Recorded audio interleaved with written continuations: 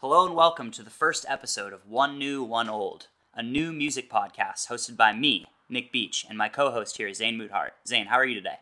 I'm doing great, Nick. I'm stoked to be on this pod with you, and I'm super excited.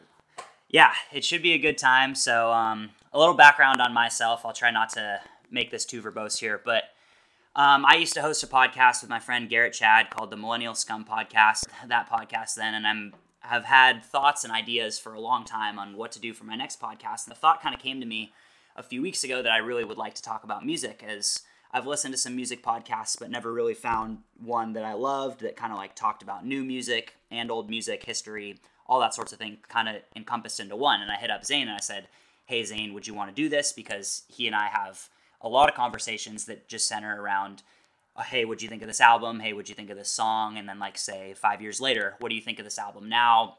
What do you think of this? Where does this rank on your all-time whatever?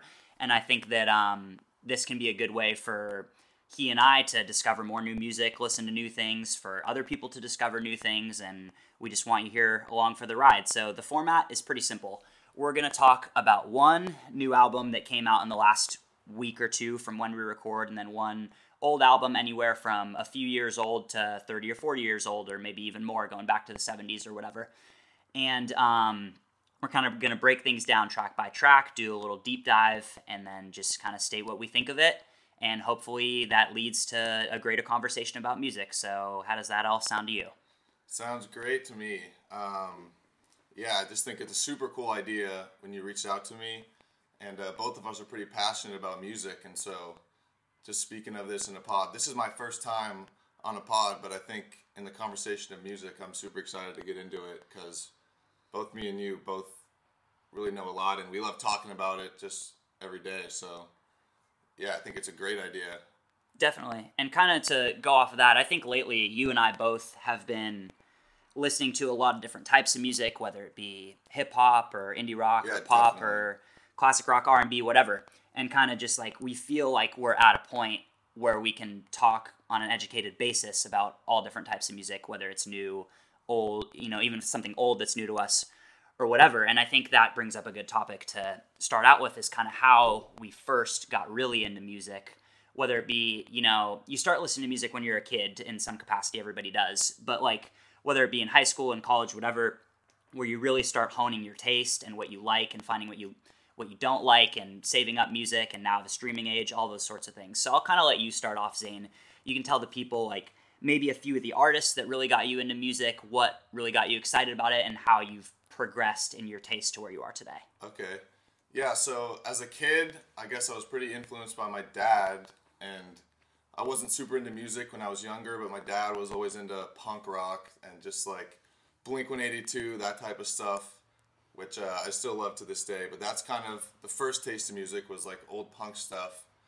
And then just kind of was a casual listener up until about 2015, I would say, is when I first started getting into hip-hop mostly and rap.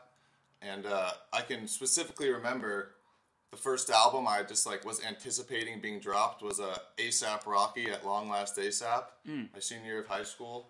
And that's just kind of what I think of as like a starting point for me really listening to like full albums and really getting into that. And so from there, I was pretty listened to mostly rap for a long time after that. And then the last year or two, I've really been trying to listen to a lot more things, whether that be old rock or alternative or like R&B and pop. So I love listening to new music and finding new songs and stuff. And so that's a little background. Still a lot of rap in there, but yeah, I'm open to pretty much everything. Definitely. And I think before I kind of state how I got here, another question I have for you is, do you find yourself, that's only 5 years ago, relatively, that's not a super long time, but we're both young. Do you find yourself looking back on how you thought then, or how you anticipated an album from a certain artist or whatever, and going kind of, I really didn't understand as much back then, or like, this was not how I think now, or whatever? Yeah, I think when I first started listening, I would just be like, oh, this song's good, this song's not good, like, this is catchy, this is not, and paid a little less attention to, like, the meaning of the song or an album as a whole. And I think listening more, you kind of got to focus when you listen to albums on, like, a meaning if you're if you got to really listen to kind of get that. Mm-hmm. So yeah, as I've listened to more and more music, I think, yeah, I have. For sure. I'll kind of get into my history a little bit with it. Myself, the same. I kind of grew up around my dad, and he would play a lot of classic rock when I was a kid, whether it be Led Zeppelin or the Rolling Stones or whatever. And then I kind of hang out with my sister when she started getting into, like, I guess middle school and high school and stuff. Like, she and her friends would play like some old school hip hop, whether it be like Dr. Dre or Notorious B.I.G. or those sorts of things, whatever. And I remember hearing that sound and being like so astonished by it. I mean, like, I want to hear more of this. So that was back like in the iPod Nano days or whatever. And I was just like buying however many songs a month that my parents would let me buy. And then kind of just like learning more from there and listening to music like in my headphones on the bus to middle school or whatever. And then like, you know, becoming more adept to like hearing albums and stuff. And it's funny because today we're gonna be talking about Kanye West a little bit, but the first full album I ever bought on iTunes was The College Dropout, and that was when I was like even younger. I think it was when I was in elementary school.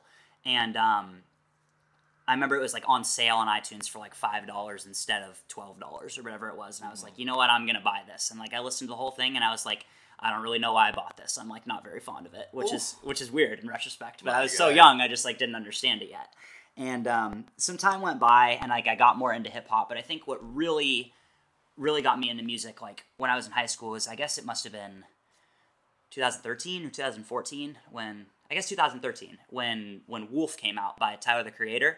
And because whenever I had first heard about like Odd Future and the whole Tyler the Creator thing, I was like, this is kind of weird. This is not to my liking. This is a little much for me. And then like I listened to it more and like what they were talking about, and I'm like, this is very strange, but it's so different, and the sound is like nothing I've heard before, that it like gets me excited and makes me wanting more. And there were so many different like members of Odd Future at the time. I was listening to like all their different music, and like when Wolf came out, I feel it was like a point where the group like kind of peaked, and then after that is like when things maybe started to go downhill a little bit for them.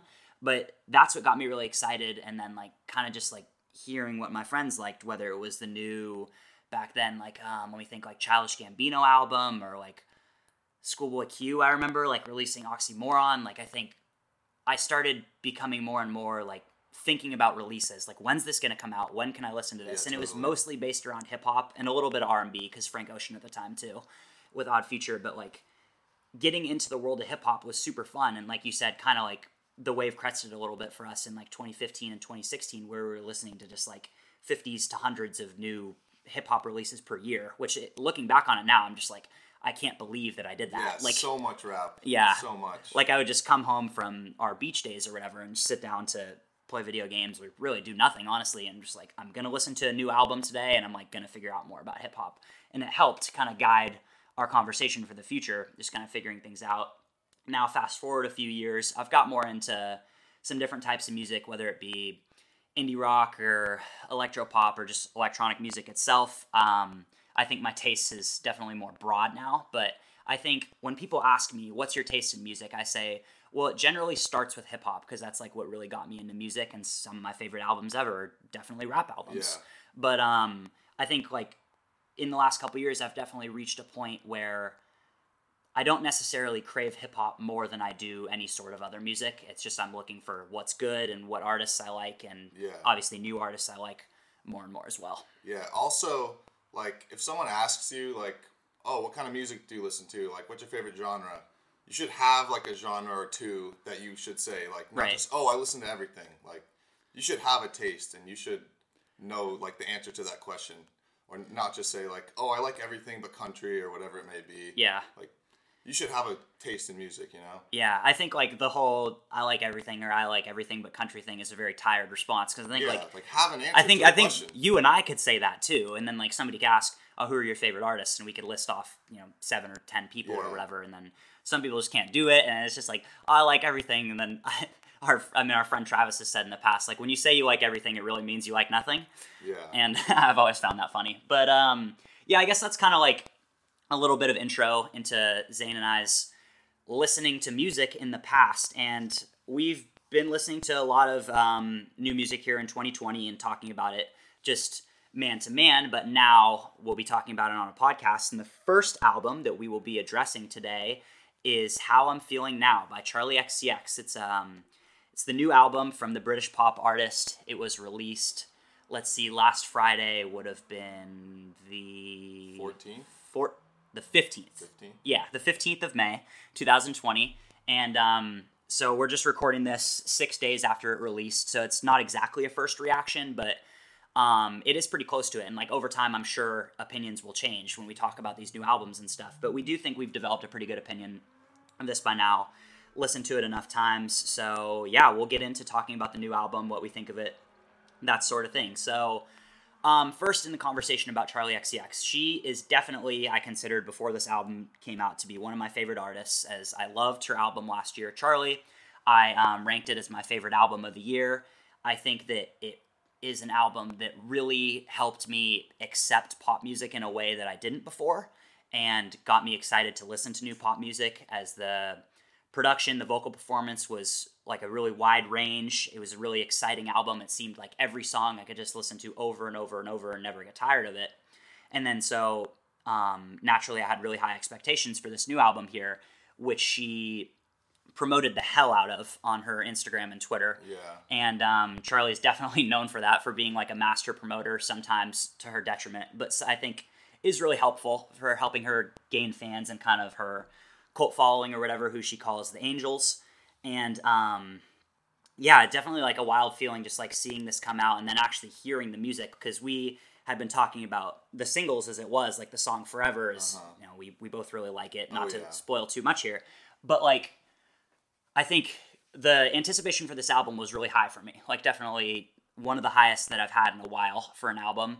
And I'm not sure if it completely lives up to expectations in comparison to Charli, but I do want to start off by saying I really like this album, and I think that especially for being primarily recorded during quarantine when life experiences are not the same for really anybody as normal, I think that it garnered a really good result, and I think that that's hard to do. Like, I don't think that, not to stereotype or whatever, but I don't think that a lot of these, you know, SoundCloud rappers that are just like, I don't have anything else to do, I'm going to drop a ton of music during this, are producing the same quality of music that, say, a Charli XCX is. And, yeah, it's so far I really like it. What do you think? Yeah, I love it as well.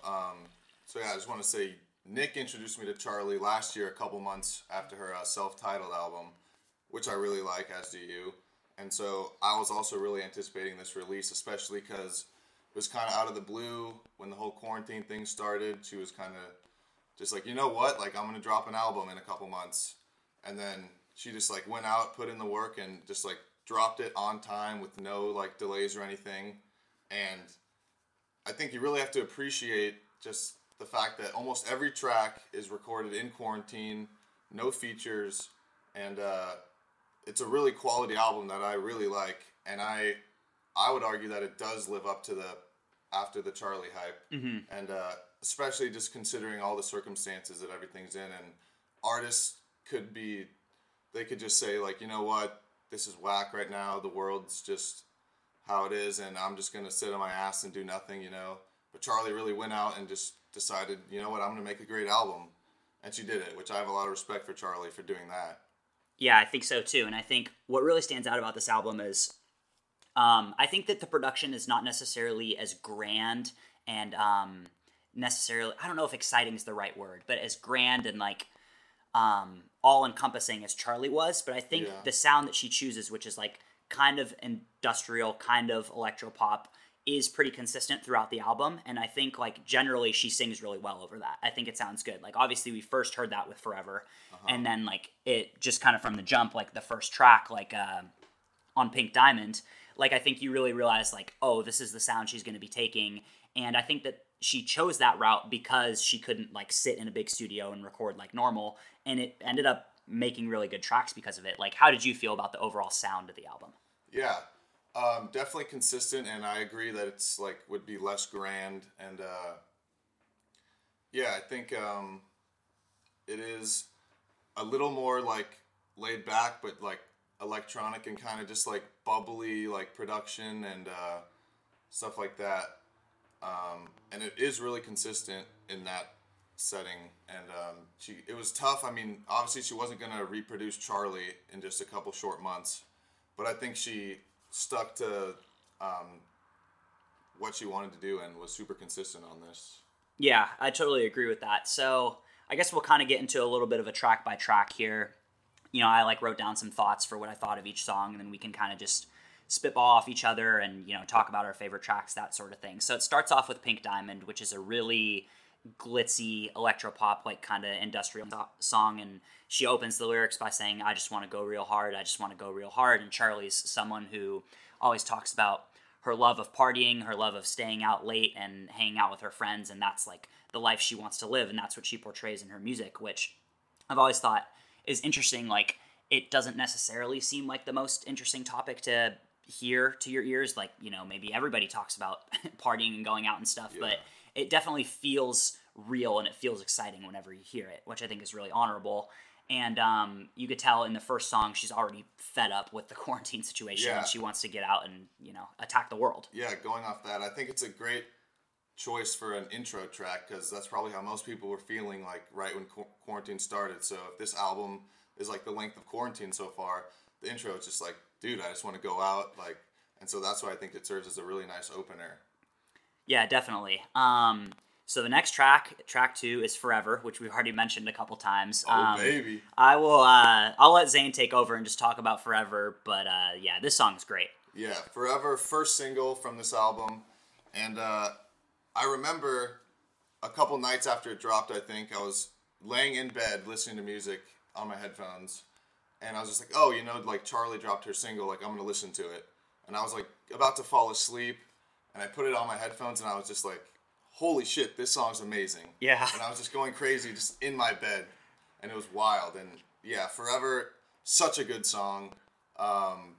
Definitely one of my favorite songs of the year this far.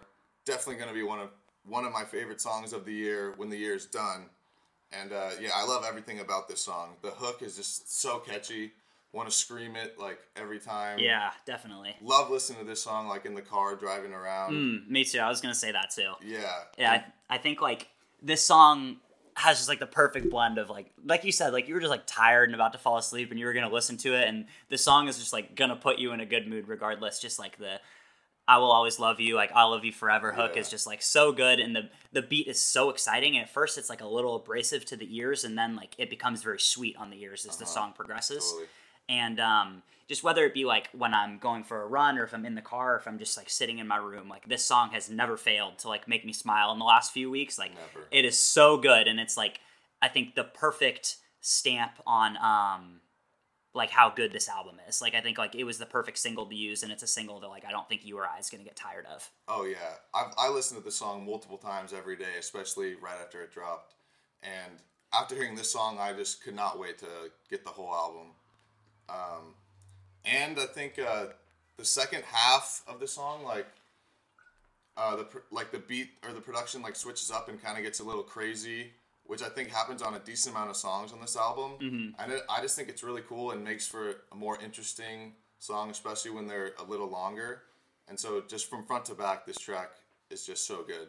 Definitely. You want to talk about Claws a little bit, which was the second single?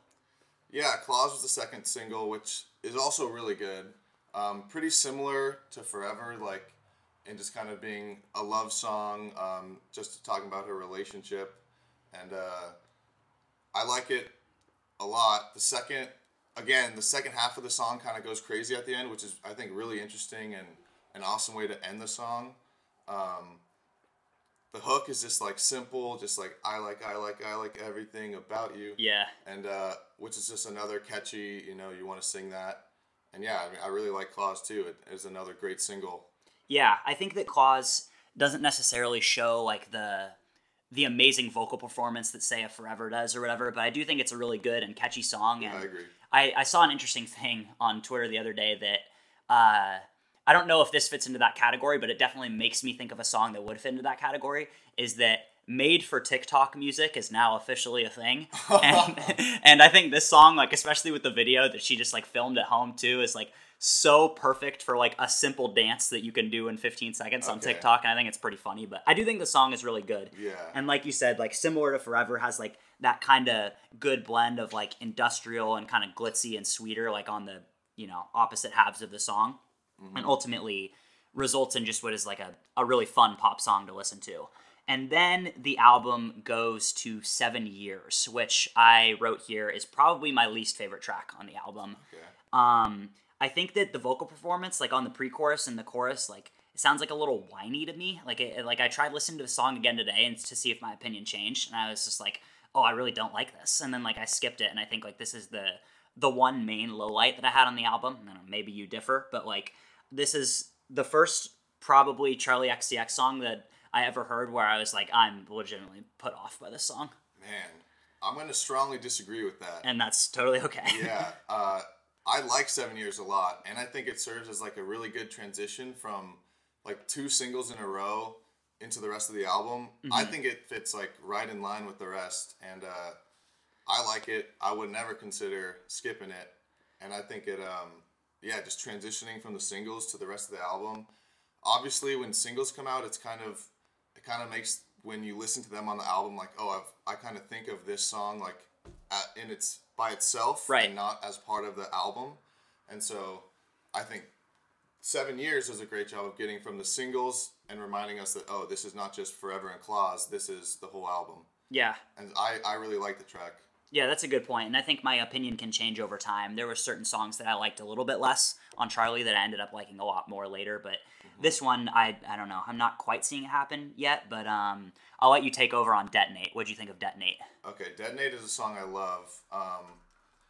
The production is kind of cute and bubbly and just fun. And that is just juxtaposed by the lyrics. So Detonate is the first song where Charlie is kind of going crazy in her head in quarantine. So it's like she's doubting herself a bit. You know, she's wondering if someone would really love her, why like all her insecurities are coming out on Detonate, which is transitioning from kind of just the lovey relationship stuff before. And a lyric I have here is, I don't trust myself at all, why should you trust me, is a lyric from Detonate. And also, I know I've said this twice already, but the song goes crazy again in the second half, and it's so awesome. Yeah, I think the back half of Detonate is definitely like an exciting, like good encapsulation of Charli XCX and like what she was trying to do on this album. And I think that's really interesting what you talked about, like her doubt for herself, and like those themes carry throughout the album too. And I'll touch on that a little bit more later. But I think is really different from the themes that she was trying to talk about on 7 Years, where she's talking about this relationship that has been up and down for 7 years, and there was a lot of hard times, but ultimately she and her partner are better for it. And then in Detonate, where she's talking about just like, I don't trust myself, like things are really hard right now, like how can you trust me? Like her mind is already like gone awry from, in theory, she recorded 7 Years first, is what I'm thinking. Yeah. And like, maybe it's a few weeks later in this difficult quarantine situation where her mind's just like going crazy and she doesn't know what to do with it. And then she kind of just like put that on paper or put that into music, and it, I think, yielded a really good result. Yeah, I agree. And I think everyone experiences this in quarantine, like without a lot of contact, like you're bound to just kind of get lost in your emotions and just kind of go crazy. Yeah, you're going to spiral at some point. Yeah, for sure. And so I just think that represents that feeling well. Yeah, definitely. Then the album goes to Enemy, where I wrote, I think this is where the album really picks up again, because I thought the first half of Detonate and 7 Years were like a little bit of a lull for me. But on Enemy, it's like the same themes of her clearly doubting herself, and she feels unsure whether she wants this relationship again. I thought this was a nice track. What'd you think of it? Yeah, I really love the hook in this track. Super nice. Maybe you're my enemy, now I'll finally let you come a little close to me. So she's kind of just, again, like considering like why do you like me so much, kind of this kind of stuff. And I think Enemy is a really good track, one of my favorites from the album. Yeah. And I would say that Enemy, to me, is kind of like, when I think of the album, I think up until Enemy is kind of, I think, where the album is its strongest. And I think it falls off a bit after Enemy. Okay, yeah, so we're going to have some difference of opinion there. But I do think that Enemy is a good track. And then it goes to I Finally Understand, which I am a big fan of. I've been listening to that song a lot. It's pretty short. I wrote here that the opening drums on the production remind me of the song Gone Gone Thank You by Tyler, the Creator on Igor, kind of like that like slow drum pickup, and I really enjoyed that because it like brought me back to that song, which I really love. And I wrote down a lyric here where Charlie says, I finally understand. My therapist said, I hate myself real bad. You tell me it's fine. Let me cry and hug it out. I think it's just like a point where she's got to like a really bad point of spiraling. And I think this whole self-doubt thing was clear at certain points on Charlie, but definitely more on this album. And I noticed that when I saw her perform, like on the Charlie tour in September of last year, where she was, having a normal performance. She sounded good. Like, the fans were into it. And she, multiple times, she apologized, like, to the mic. She said, it's not my night tonight. Like, I'm having a bad day. Like, I really hope it's not showing in this performance. Like, I wish I could have done better for you guys. And the fans were kind of, like, doing their best to yell at her, like, it's okay. Like, you're doing well. And I think in retrospect, like, that was a really great concert. I think, like, she performed super well and every song was awesome. But this is definitely something that's plagued her for a long time. Before recording this album, and those personal themes really shone through in the lyrics on this album. And I think that song is a good encapsulation of it, and I really like the sound of it as well. Yeah, I agree that it does a good job of kind of circling from all the self-doubt into kind of understanding and accepting kind of what's happening. As a song, I don't find it the most, like, interesting, but it's a decent song, I think. And I do agree with, the message behind it. And I understand that. I just don't think it's that exciting of a song to me. Gotcha, and that makes sense.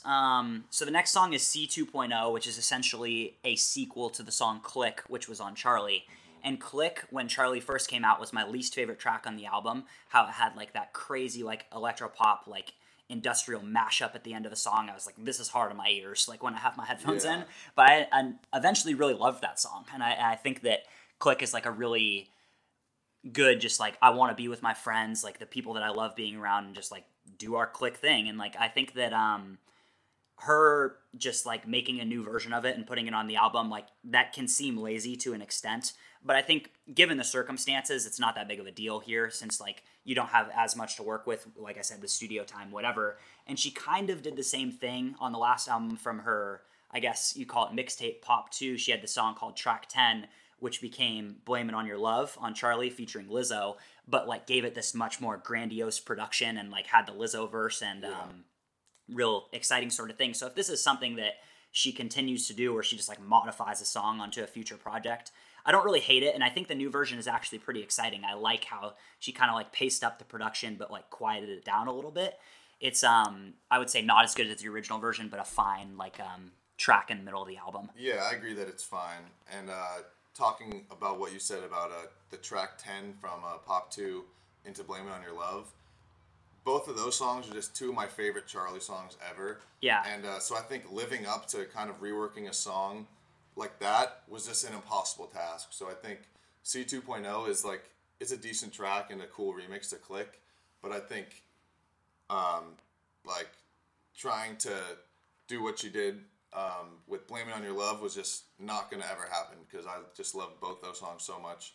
But I still think it's a decent track. Definitely. I remember at that Charlie concert too, she started performing track 10. It was like the slow version. And I was like, I feel like in the second half, like she's going to pace it up, or she's going to play Blame It On Your Love, and it's going to be like wild in here. Yeah. And she never did it. She like kept it slow. Because I remember like one of the first concerts I went to like in high school was I saw Kid Cudi, and like he played the original version of Pursuit of Happiness, and then like after that played the paced up version or whatever. Okay. And I was like, I remember thinking that was so cool, just like 8 minutes of the same song, but like the two different versions back to back. And I don't know, it's like kind of a fun idea when artists do that. Remixes is a whole nother conversation, but this is a nice track. And then it goes into Party For You, which is one of the longest tracks here. What'd you think of Party For You?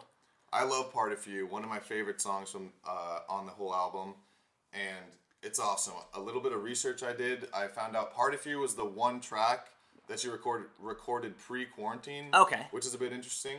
But I think the message behind Party For You is just really great. Like, you know, you can't go out and party with everyone else, and so you just kind of got to make the most of your energy and focus it into who you're with and kind of... Yeah, whether it be, you know, your family, your significant other, your friends, whoever you live with, that sort of thing. Yeah. And, I mean, this is a great track. It's super, super catchy.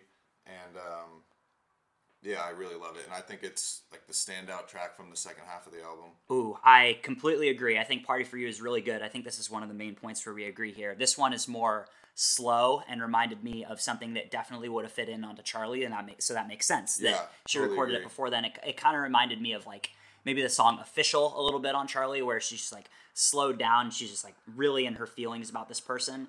And I thought some of the lyrics were kind of funny. I thought when she said birthday cake in August, but you were born 19th of June, I think was just like a funny thing to hear when like you think of someone you really care about, like everybody has like celebrated a birthday for somebody that they really care about. And then it'll be like, yeah, we're going out for this person's birthday tonight. It's like, oh, when's their birthday? It's like 2 months ago or something like that. And you're just like, oh, well, okay. Yeah. And now I think like everybody's posting on Instagram, like, can't wait to celebrate you or whatever. And like once we're out of this, and it's just like, when's that going to be? But I don't know. I think like it ended up being a really good, like endearing song that to some extent, like everybody can relate to, just like focusing your thoughts and feelings on one person or a group of people that you really want to be with, especially like during a tough time when you don't want to be doing all the same things. Yeah, totally.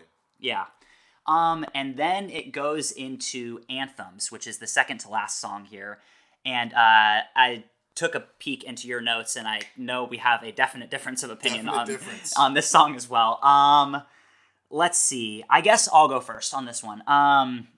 So I think this is the one that most encapsulates how Charlie is feeling. It's a super manic beat where like it's really paced up. It's kind of like the start of Pink Diamond, where it's like really spazzy, and she just says like, these days are exhausting. Go online shopping. I'm so uninspired. I just want to breathe flowers in the trees. Like, what else does she say? Like, she's eating bowls of cereal. She's watching TV. She's getting online shopping. She's bored, and just like all her thoughts just like.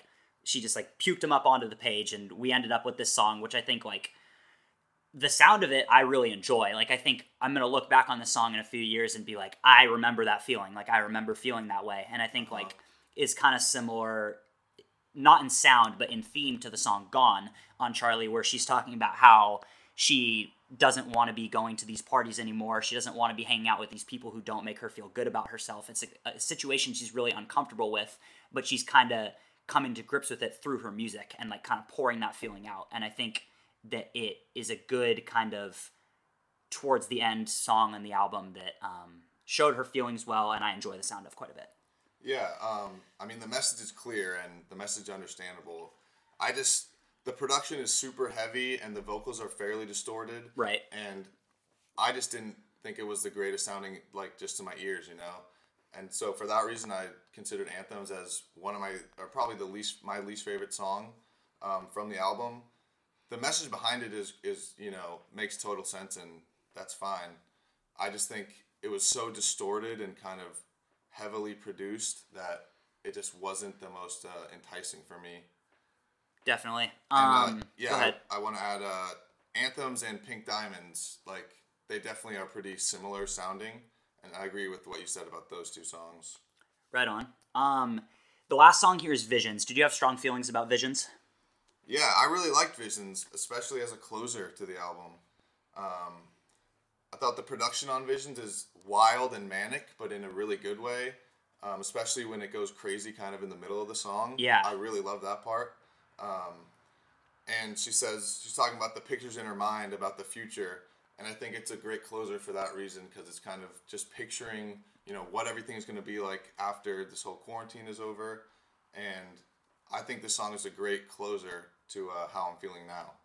Yeah, definitely. I think it's a really good closer, too. It's a song that I definitely enjoyed. I'm not remembering it great in my head right now, like what she says in the lyrics, but the sound of it definitely stood out to me, kind of like how it goes crazy in the middle, like you said. So to kind of wrap up our conversation about Charlie, I think this is a really good album, and we'll just kind of go through some of our highlights here real quick. So for all of these albums, at least for the new ones, we're going to be doing our favorite tracks and our least favorite track. And I think a rule that I'm going to set right now, so you and I and the listeners all know, is for an album, if it's 10 songs or longer, we can choose up to 5 of our favorite tracks. And if it's shorter than 10 songs, we'll choose 3 of our favorite tracks. Fair. And then least favorite, we just do 1 or 2 or whatever. Yeah.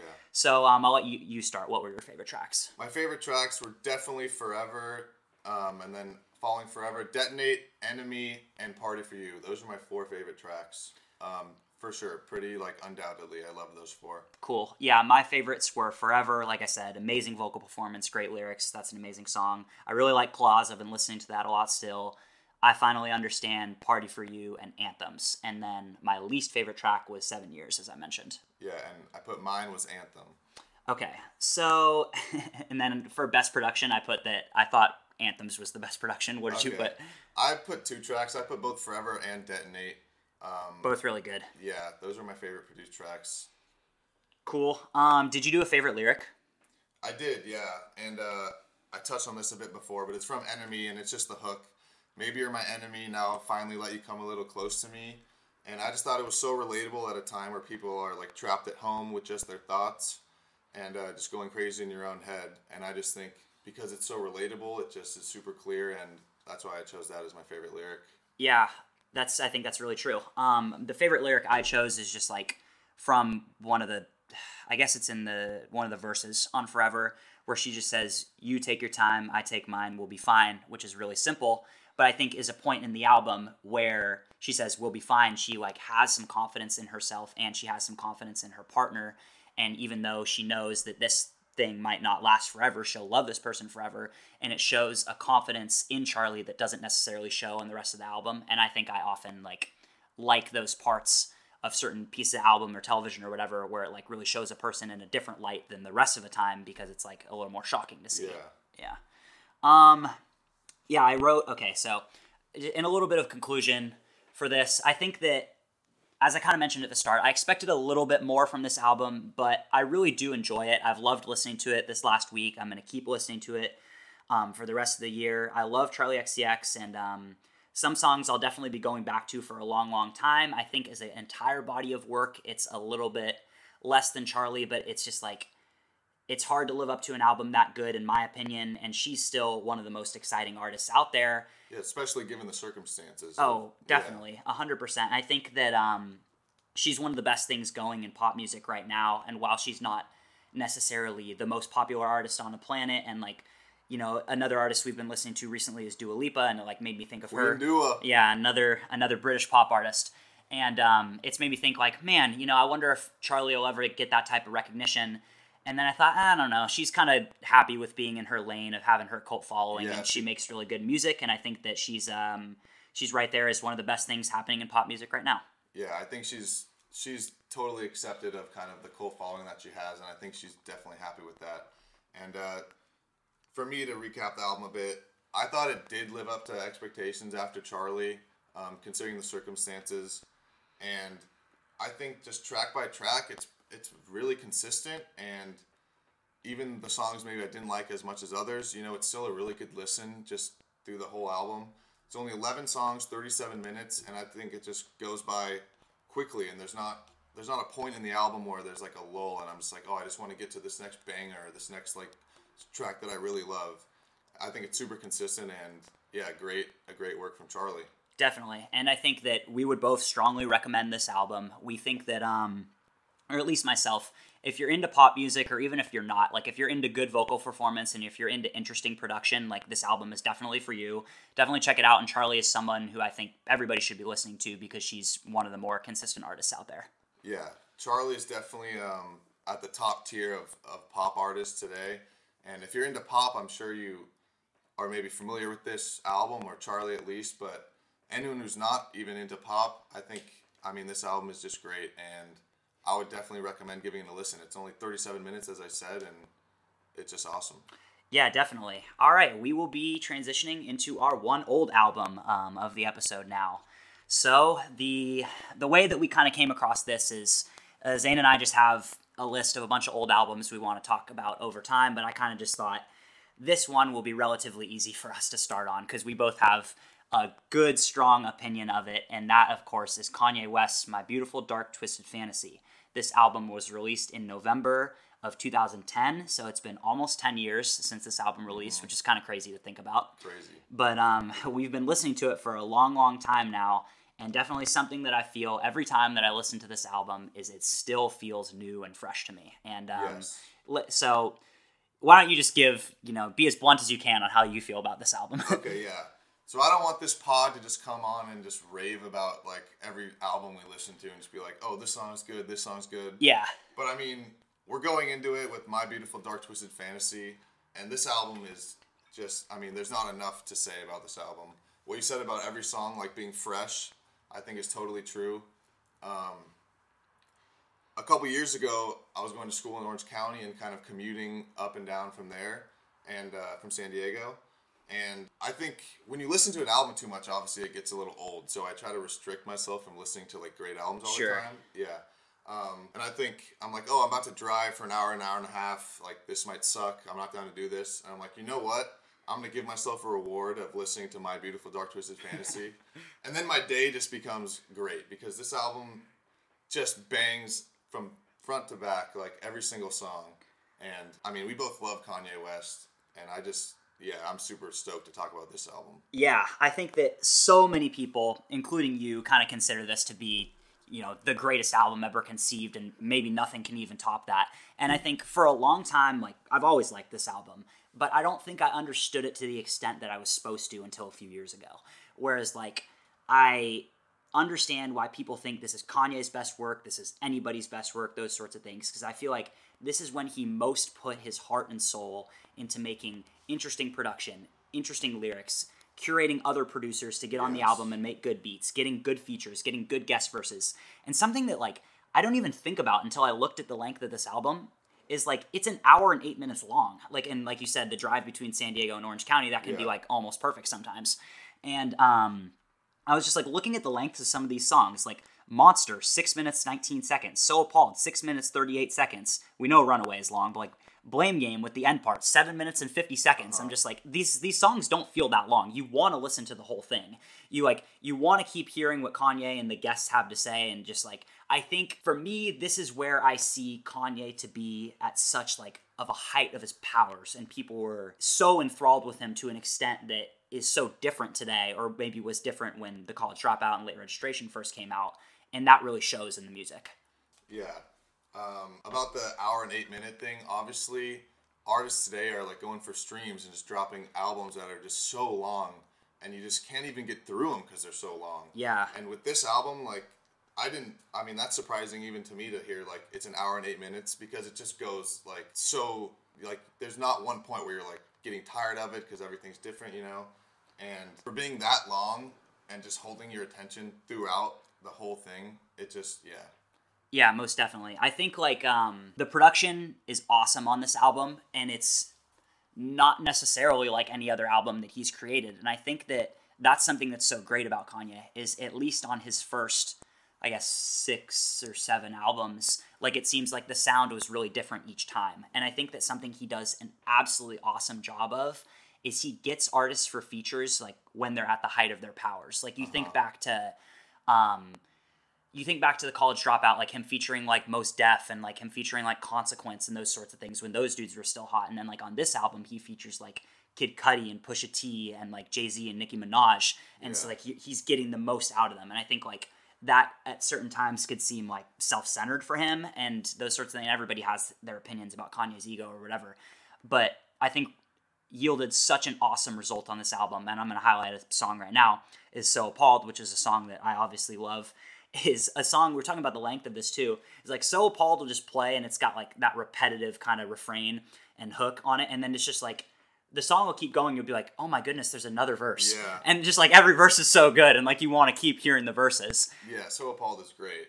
One hand in the air. Yeah. So good. Yeah, it's so good. And just, like, when it gets to, I guess it's Sci-Hi's verse towards the end of the song, I'm just like, I can't believe the song is still going, and I'm still enjoying this, but it's so good. And the album kind of opens with, like, a really, like, stadium grand track with Dark Fantasy, with, like, that crazy intro with the girl talking, obviously. Yeah, it's Nicki Minaj. It is Nicki Minaj, okay. British accent, which is just crazy and awesome. Yeah, it's so good. And I think, oh man, correct me if I'm wrong, but I think that from watching it on YouTube, his 2011 Coachella performance, he starts with Dark Fantasy. Am I right about that? I think you're right. Yeah, okay. I think you know more about that than I do, but I think you're correct. Doesn't he drop down? Yeah, he comes out of the sky, and I remember it's just like, when it's just like, can we get much higher? And he's just coming out of the sky. I remember thinking, because I watched that, however many years later, and thinking, like, there is never going to be a point when Kanye West is, like, higher than he is right now. And, I think that, like, that is an amazing thing for him, and has made me, like, appreciate this album so much more, like, watching the live performances and understanding, like, everybody else's opinion of it, because I have generally been on the train that, like, I like his first 2 albums, like, so much more than everything else, and now My Beautiful Dark Twisted Fantasy has kind of become, like, not my favorite Kanye album, but it's right up there at the top. Yeah, as you said, as about like the grand production, and it's just such a great intro to the album as a whole, and it really kind of just fits the mold of what this album is going to be in a great way. And I mean, it's an amazing intro track. How would you describe the sound of this album and what makes you love it? I think in a lot of rap albums, like there's a focus kind of the album, whether it be like lyrics or production. And I think this album is like does the best at just bringing everything together: production, lyrics, features, as you said, just better than anything I've ever heard before. And so when I think of this as an album as a whole, I think of just how perfect he brings together every facet of like making music. So that's kind of what I think about this. Just a masterclass in everything regarding rap.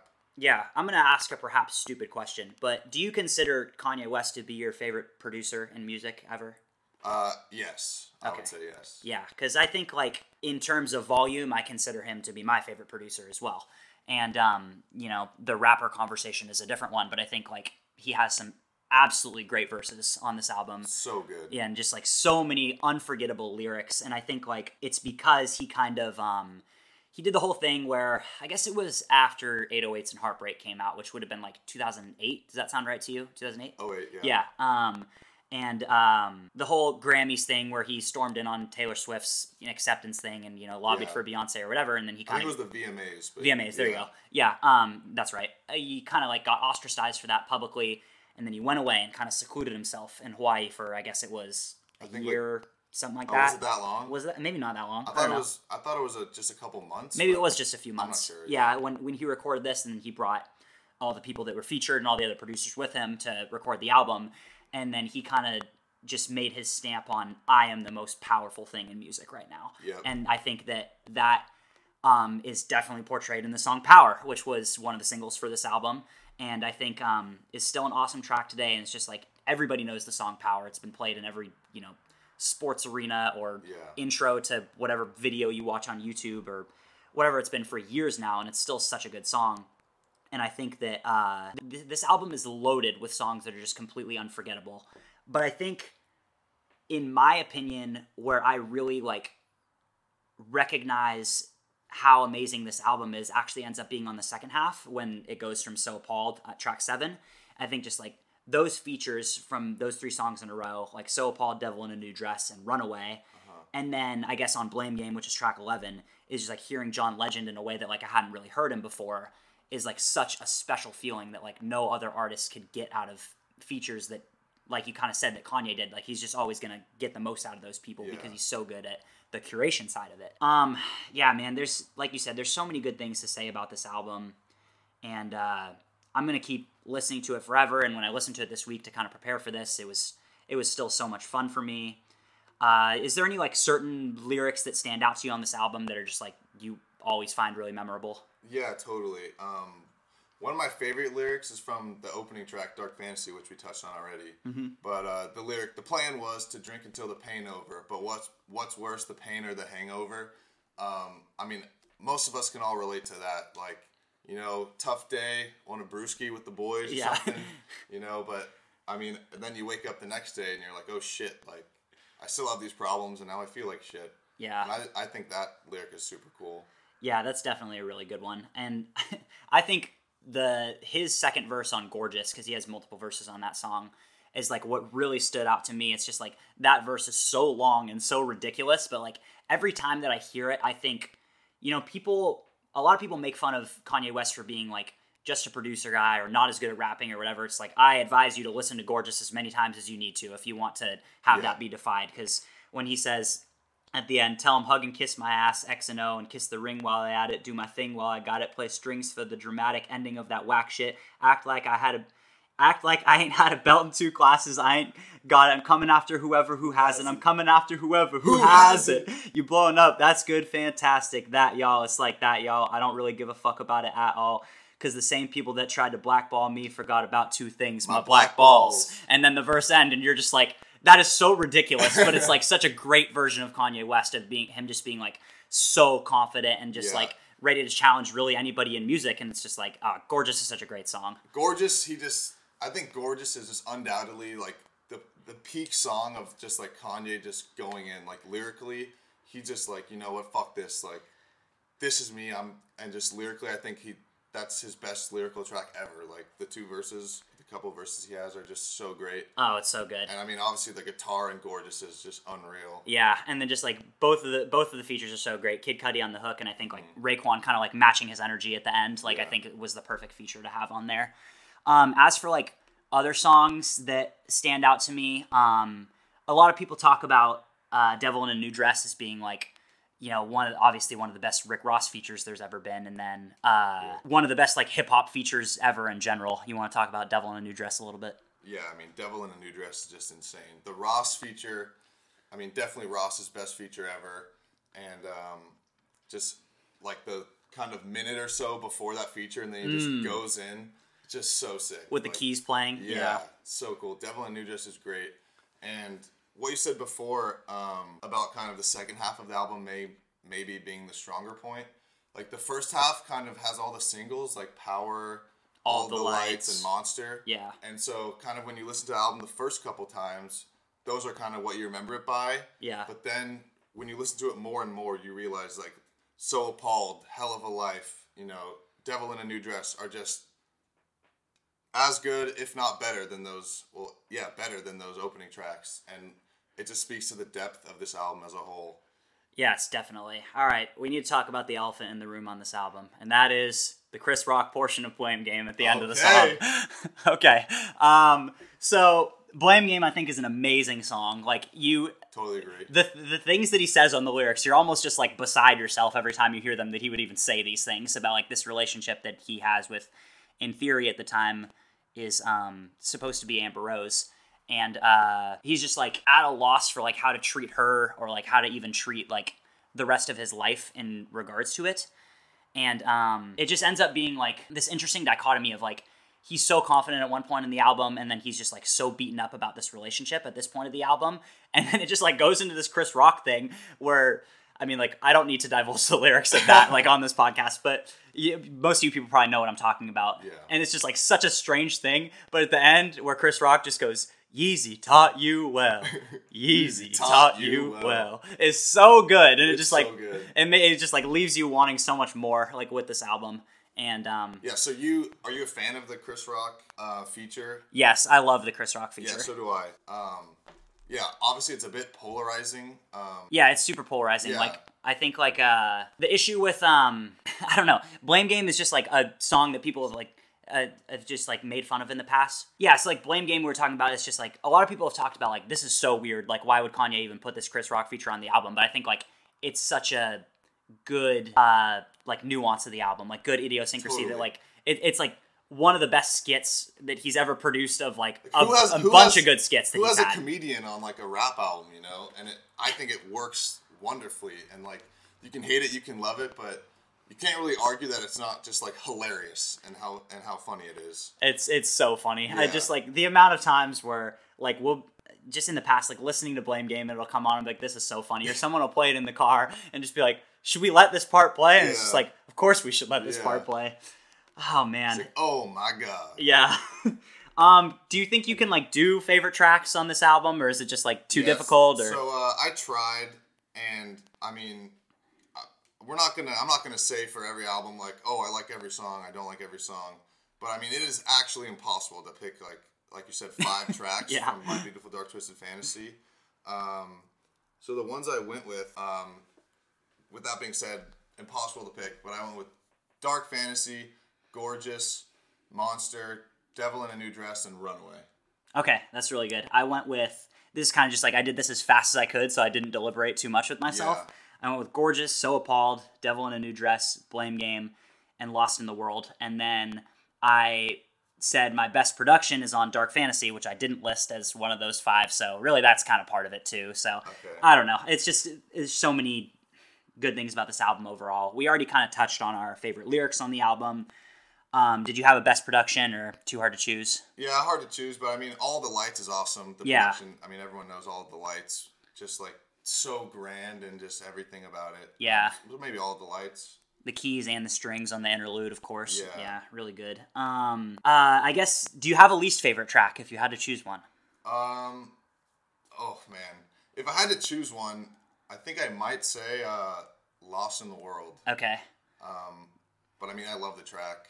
That's an impossible question, really. Do you have one? Yeah, I do. And my least favorite track is Monster. I think I've mentioned this to you before. It's a song that when I first heard the album, I loved this song. And I think, like everybody says, you know, the Nicki Minaj verse is one of the great hip hop everyone's features always ever. talking about that verse. I think the Jay-Z verse is really good, but what bugs me about this song is the little Rick Ross portion at the beginning is mixed really poorly, I think.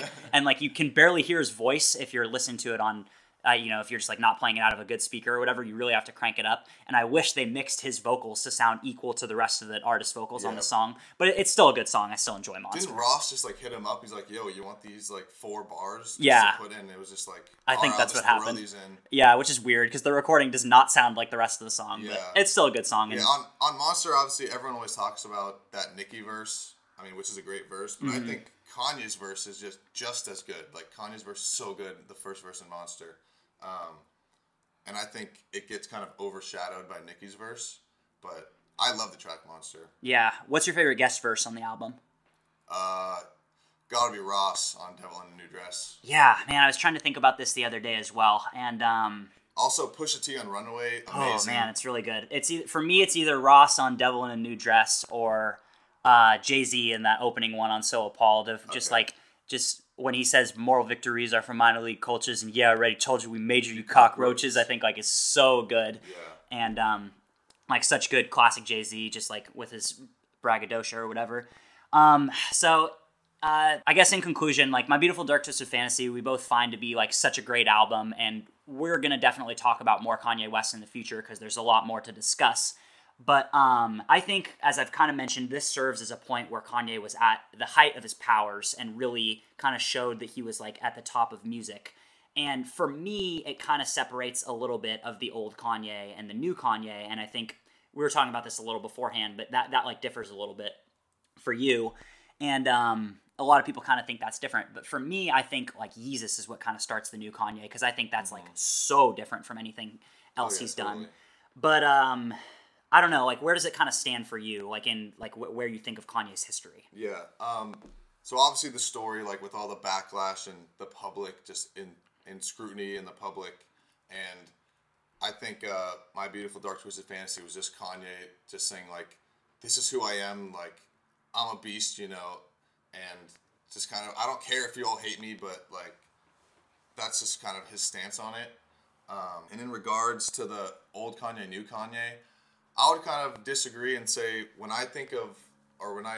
just from based on people talking about it, I feel like people describe old Kanye, new Kanye, like as a college dropout up to graduation as being old Kanye. Yeah. And then I think 808s and then this is kind of the start of the new whatever. Which, I mean, I'm not a fan of just like separating his career as right. Like people say, oh, like the old Kanye is better because like when you think of a Kanye West album, maybe you might picture the image of Graduation. Obviously, that's a super famous or how he dressed at the time or what songs he was performing or whatever. Yeah. But I mean, every album is its own like piece of art, you know, and I wouldn't like divide it into 2 segments or whatever. And for people that are just like, oh, the old Kanye was so much better, like listen to My Beautiful Dark Twisted Fantasy and just or an album like that, you know, and like you can't talk about Kanye if you haven't really like listened to his music, which a ton of people love to do, which is just pretty irritating, but you know, that's really true. Can't do anything about it. That's definitely true. And I think it's been less important for you and I to like be like, I like the old Kanye, I like the new Kanye or whatever. We've really kind of stuck with him up until this recent album, which we don't need to talk about too much. But like, I think like we've tried our best to just like give him a chance no matter what shenanigans he's gotten into and whatever he said, just like the whole separate the art from the artist thing or whatever. And like with My Beautiful Dark Twisted Fantasy, I think that he did reach a height of powers that I don't think he will ever reach again. And I think like for that, we will always remember this as like such a classic album, even if we don't think of it the same way when we're 50 years old or whatever. Yeah. I mean, I didn't want to like lead with this, but My Beautiful Dark Twisted Fantasy is undoubtedly my favorite album of all time. And, I mean, there's not enough I can say about this album, really. It just bangs front to back, and just he brings in the production, the features, the lyrics are just all top class. Yeah, definitely. Well, that was fun. We were able to do it. We were able to record our first pod. We'll try to shore up the kinks a little bit here in the next episodes, and we have a lot more Kanye West, a lot more other artists to talk about. We have to start discussing what our next new album is going to be, those sorts of things. But we will try to give some variance. Like, we're not going to talk about 5 Kanye albums in a row or anything like that. And, at a certain point, maybe if we get suggestions or whatever, we can start talking about those things. But this has been the first episode of One New, One Old. I'm Nick Beach. Zane Moodhart. Thanks for listening.